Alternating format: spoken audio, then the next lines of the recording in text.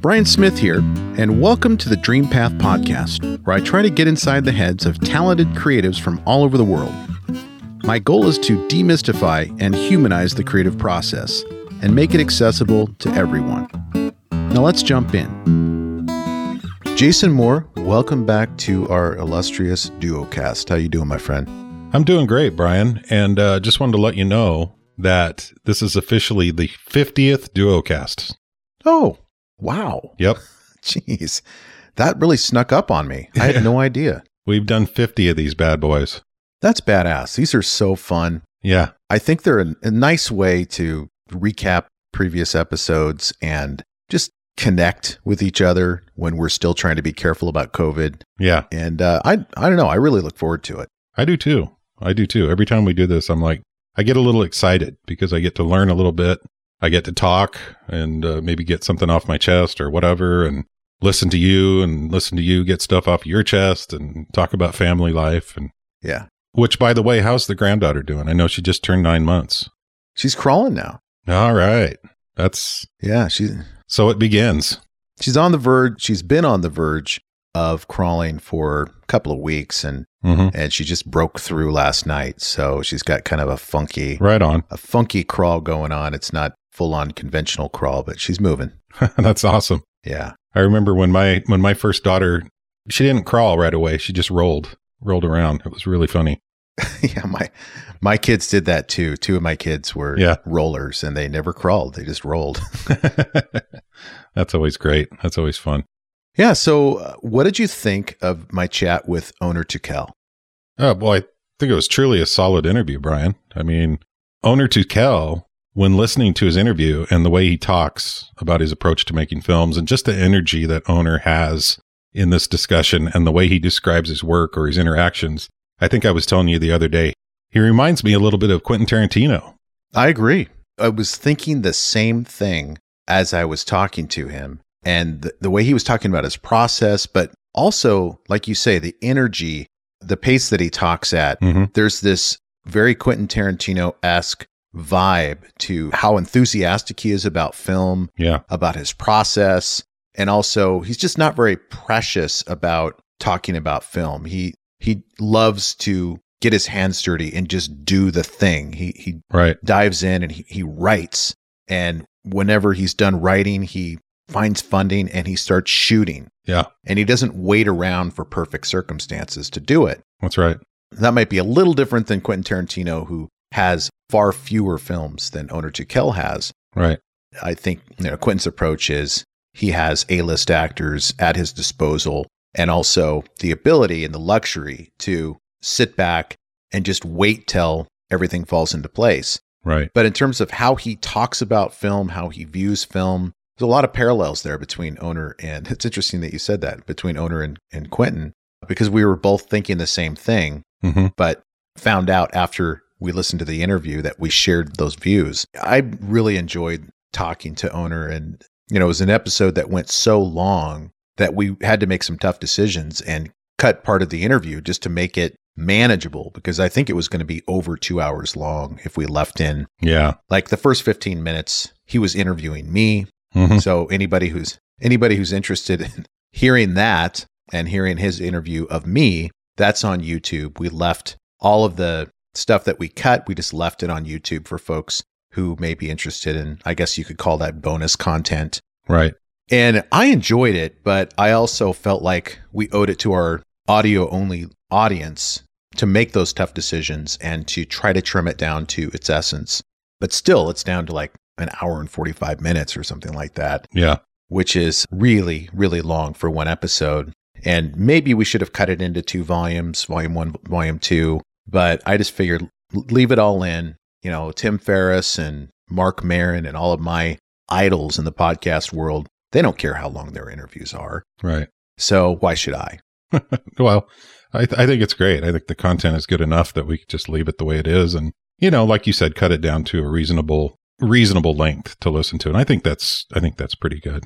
What I like about Oner is he's one of these filmmakers that isn't afraid to push boundaries and go further into subjects that a lot of other filmmakers would be afraid to go. And I think he talks about that a couple of times, where maybe he's pitched an idea or made a film where after seeing it, they're like, this is a really great film, but we can't release this film. Right. For whatever reason. Or maybe he's trying to get investors for the film, and once they hear about what the film is about or the subject matter of the film, they kind of back out and they don't want to be a part of it. But on the other hand, there are people out there that recognize Oner's talents and recognize that this guy is not afraid to push the envelope, and they totally respect that enough that they want to be a part of it.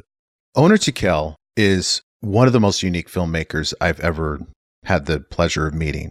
He makes films that are really edgy and almost avant-garde in terms of their humor and the topics. One of the very first films that he made was called Ding-a-Lingless, and he sent me, after this interview, he sent me the screener link to it because I couldn't find it online. But it's a man who doesn't have a penis who is trying to date, and the challenges that presented in the dating world, not having. I'm sorry I laughed at that. That's not.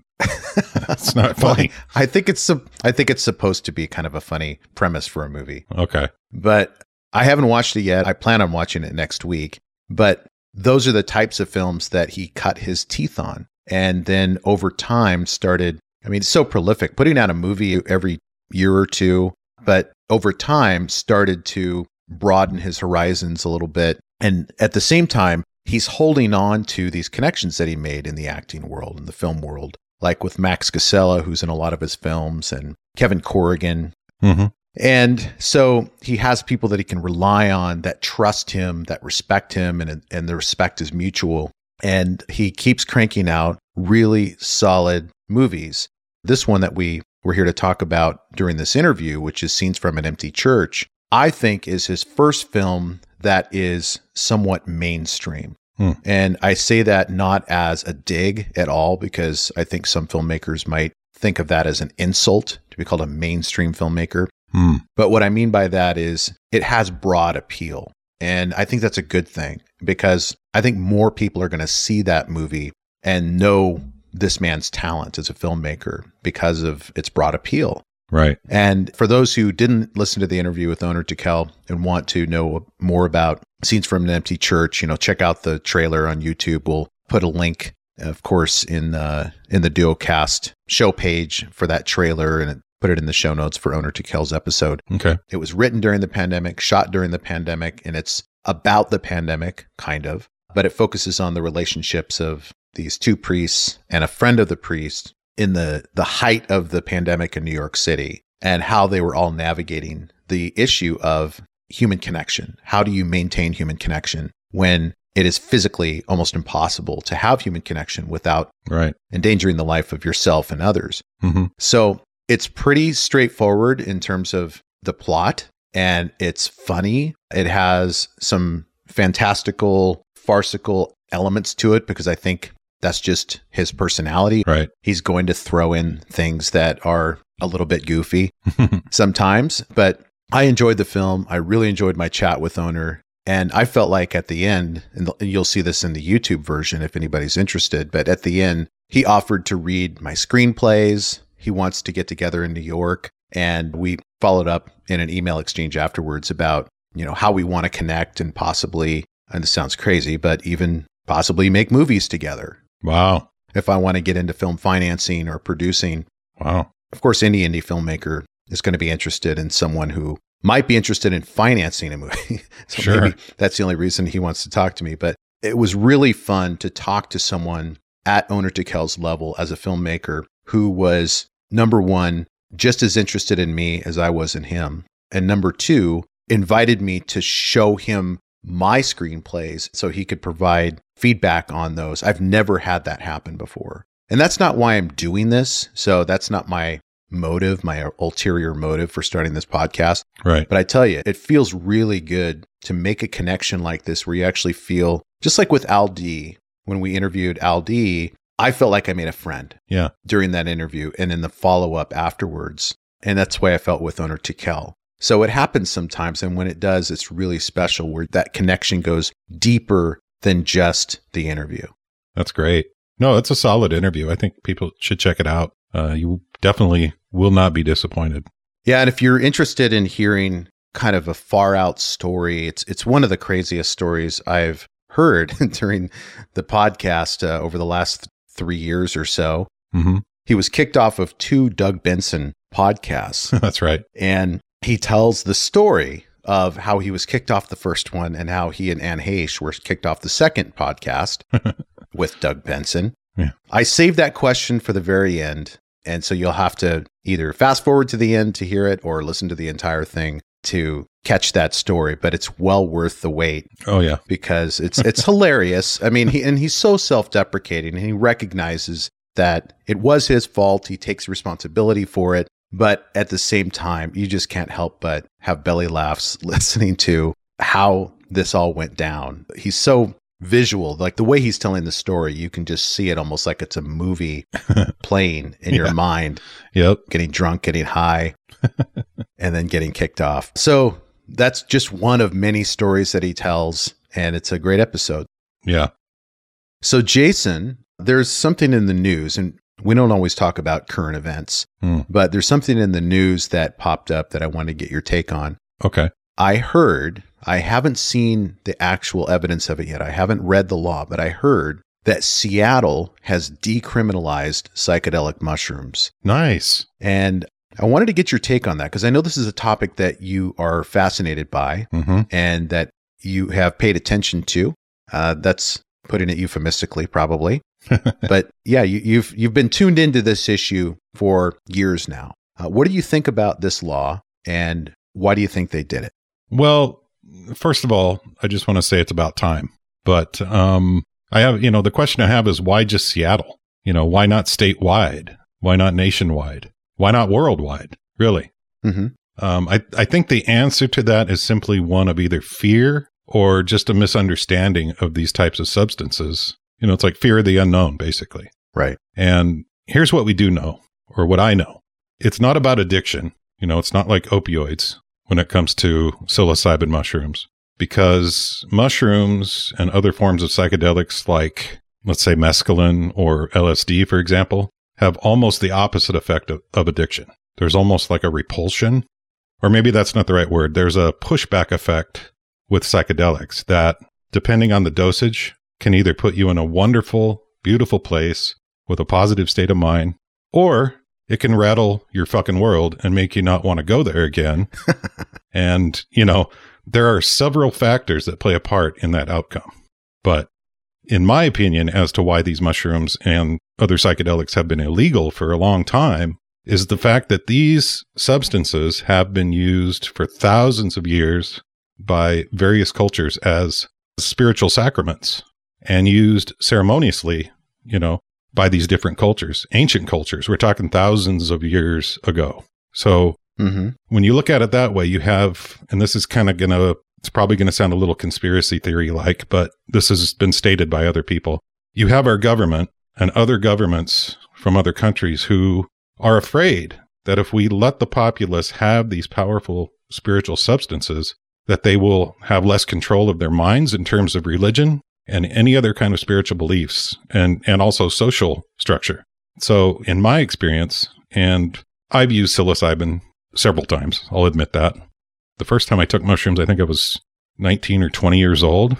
And it was an eye-opener in so many ways. It was a true mind opener, and it gave me a perspective of being and understanding that I had never been a part of before.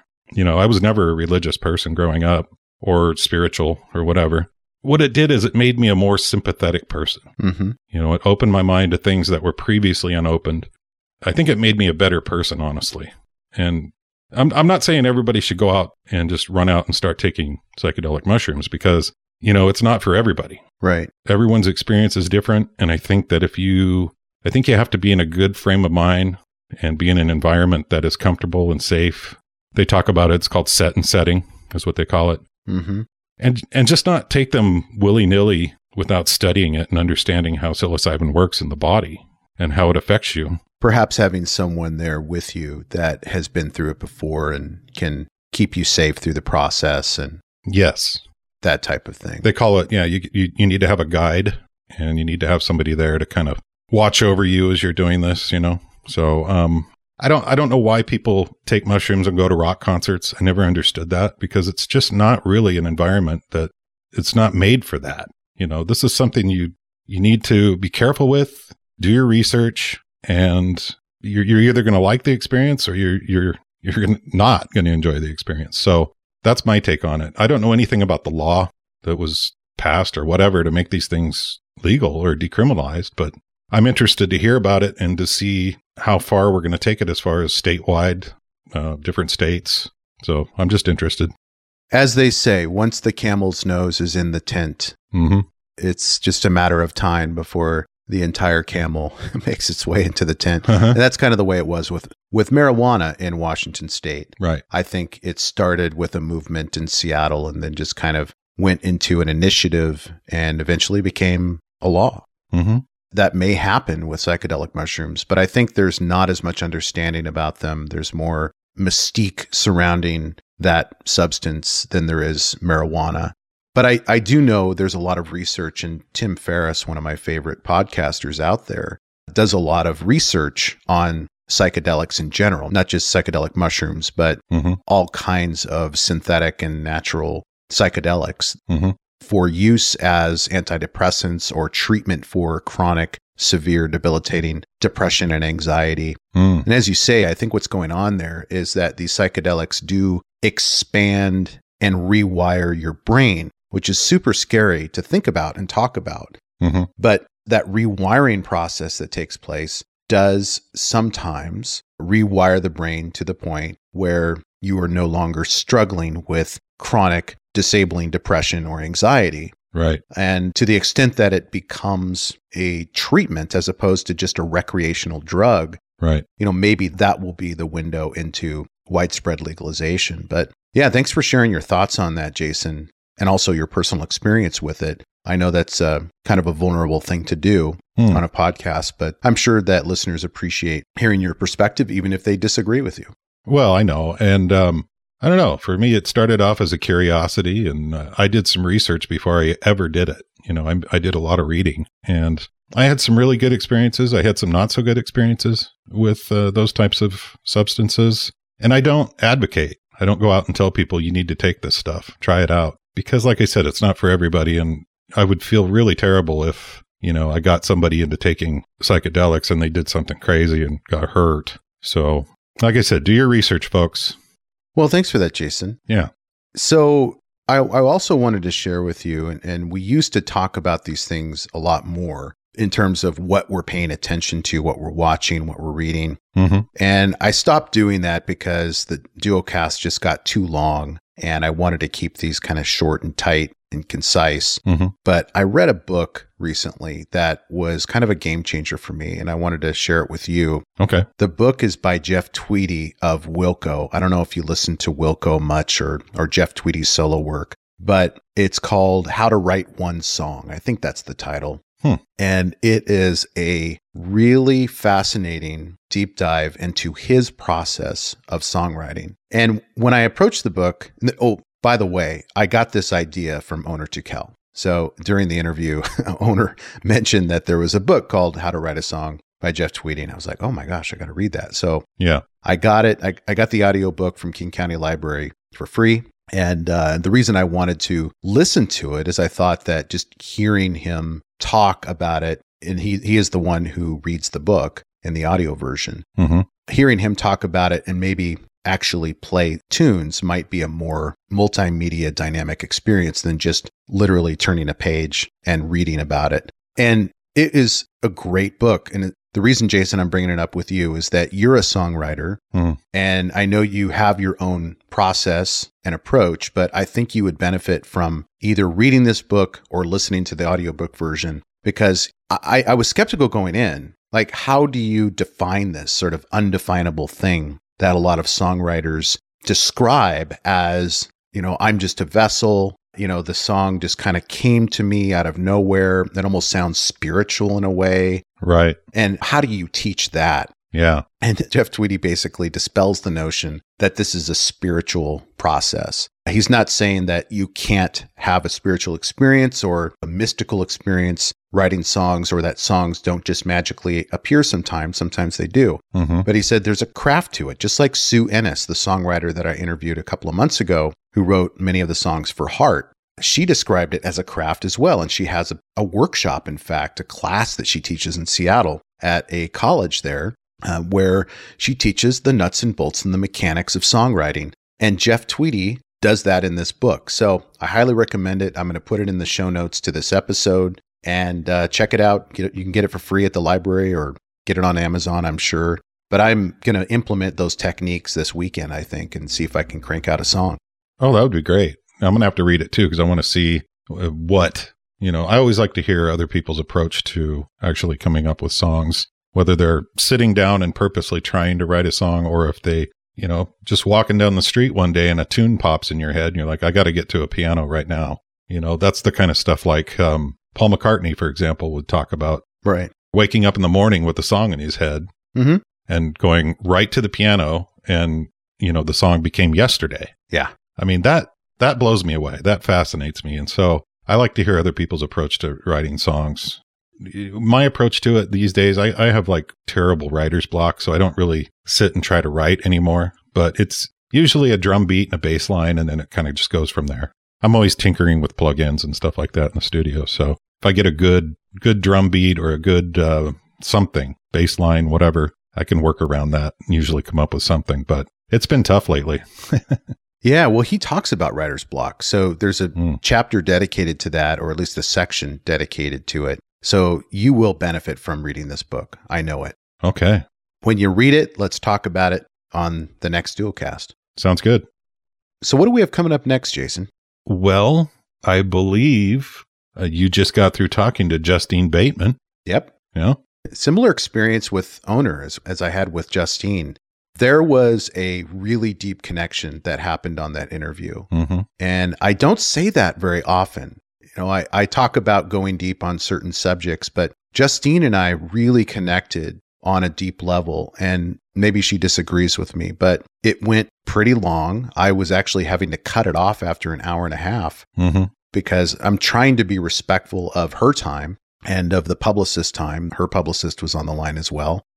And also my listeners too. I want to try to keep these as concise as possible, but man, she was so amazing in terms of her perspective on creativity and how to break into the business, how to find your purpose creatively, and how she has done it. And the fun thing about talking to Justine is that even though she was a big star in the 80s and 90s and has had an incredible career after acting, going to UCLA, getting her degree in computer science, becoming a licensed pilot, having a clothing line, right, writing and directing movies. And she wrote this movie called Violet, which she directed, starring Olivia Munn and Justin Theroux. Nice. And Luke Bracey. Yeah, so she's really an amazing artist, but she has this perspective that is that of a person who has seen huge fame in the 80s and 90s from the television series Family Ties in her role as Mallory, and also, acting in movies like Satisfaction with Julia Roberts and all kinds of TV shows and Californication. But she didn't maintain that fame because it's very difficult to maintain that level of success. And so she has the perspective of someone who used to be famous and then someone who is sort of looking in the rearview mirror as maybe her best days are behind her from a fame perspective. And so she wrote this book called Fame that I read before the interview. And I felt like it added a lot of great context to the conversation. And I think that's why the interview went as long as it did. We were able to tie in some of those themes that she talked about in the book Fame with her career, with the movie Violet. And it turned out to be a really in-depth conversation that I was just not expecting. Yeah, I listened to a little bit of the interview as I start to edit it, and noticed that she had mentioned that you had mentioned the book Fame, and that she hadn't really talked about it in a while. But I'd seen her on Larry King, one of Larry King's sort of his online show or his podcast or whatever you want to call it, and where she talked about that book and like going full circle into fame, kind of the climb into fame, peaking out at fame, and then just kind of the descent and then the fallout, basically, where you get to a point where you realize you're not famous anymore. She talks about it in the interview about not being able to get a table at a restaurant like she used to. Right. Yeah. It's like one day that just happens and you realize, oh, I guess I'm not famous anymore. So she's seen it all. Yeah. And she has her own perspective. of how that works. And I think that the way she describes it, totally, you see it happen a lot. You know, it takes a lot for an actor to go from that kind of fame and then out of it to get back into it again. And so I think the path that she's at right now in writing and directing films, I think is probably her true calling. Yeah, and it has nothing to do with fame. Exactly. What she's doing right now. Exactly. She really has no interest in fame other than studying the subject. I think she finds it fascinating how difficult it is to define fame and how you achieve it or how you obtain it and what it means to the audience, why they're so attracted to people who are famous. Right. Basically, how does fame become a thing? And what does it mean to the audience? What does it mean to the famous person? And what does it mean when it's gone? Right. And she has really reckoned with it and is at peace with it. So it's not like she's complaining about the fact that she's no longer as famous as she used to be in the 80s or 90s. Right. I think she approached it with a real academic, intellectual mind, because that's what she is. She's just a super bright intellect. Totally. And her film Violet, we'll talk about it probably in the Duocast where we recap that episode more in depth, but it's a really cutting edge film. And she attracted some great talent with Justin Theroux narrating and Olivia Munn as the lead actress. So I'm glad that she found that kind of talent to be in this movie, because I think that it will result in more people seeing it. It did get into South by Southwest this year, and she talks about how that happened in the process of getting into that festival. And then, of course, about how it made its way into theaters on October 29th and also on video on demand a week later. Nice. And I think the Fame book also could probably be used as a guideline for people that are thinking of getting into television or being an actor in television or film, and how you deal with the onset of fame and how you deal with the fallout of fame, because it happens to everybody, unless you're like she said, unless you're like Tom Cruise or, somebody like that, where Brad Pitt. Yeah. Yeah. You've got a career, you could pretty much keep your career going just because you're an A-lister or whatever. So I think it's a good thing that she wrote that. I think it could help, because so many young actors get into the business, and once they've hit fame and tailed out, they don't know how to deal with it. They kind of deal with it in a wrong way, and they don't know how to manage it. So I think that it sounds like it could be an important book.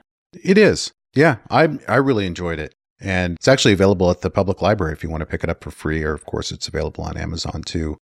One other future guest that I wanted to talk about is, and this is still in the works, it's actually not booked yet. Okay. But there's an old friend of my dad's. My dad passed in 2003, but he was best friends with a guy named Ken Kinnear back in the 70s. Yeah. How he met Ken Kinnear was Ken was managing the band Heart, and my dad became Heart's tour pilot. And in the 80s, Ken Kinnear started the Gorge Amphitheater. He is the person behind all of the concerts at the Gorge. And for folks who are not from the Pacific Northwest, maybe you've heard of the Gorge, maybe you haven't. But for people here in the Pacific Northwest, and especially Washington State, Seattle, Yakima, Ellensburg, Spokane, the Gorge is the premier place to see just about any musical act. It is picturesque. It's right on the Columbia River. Yeah. It's almost like Colorado's Red Rocks. Yeah, I was going to say. It's just an amazing venue. Yeah. I was going to say it's kind of like our Red Rocks.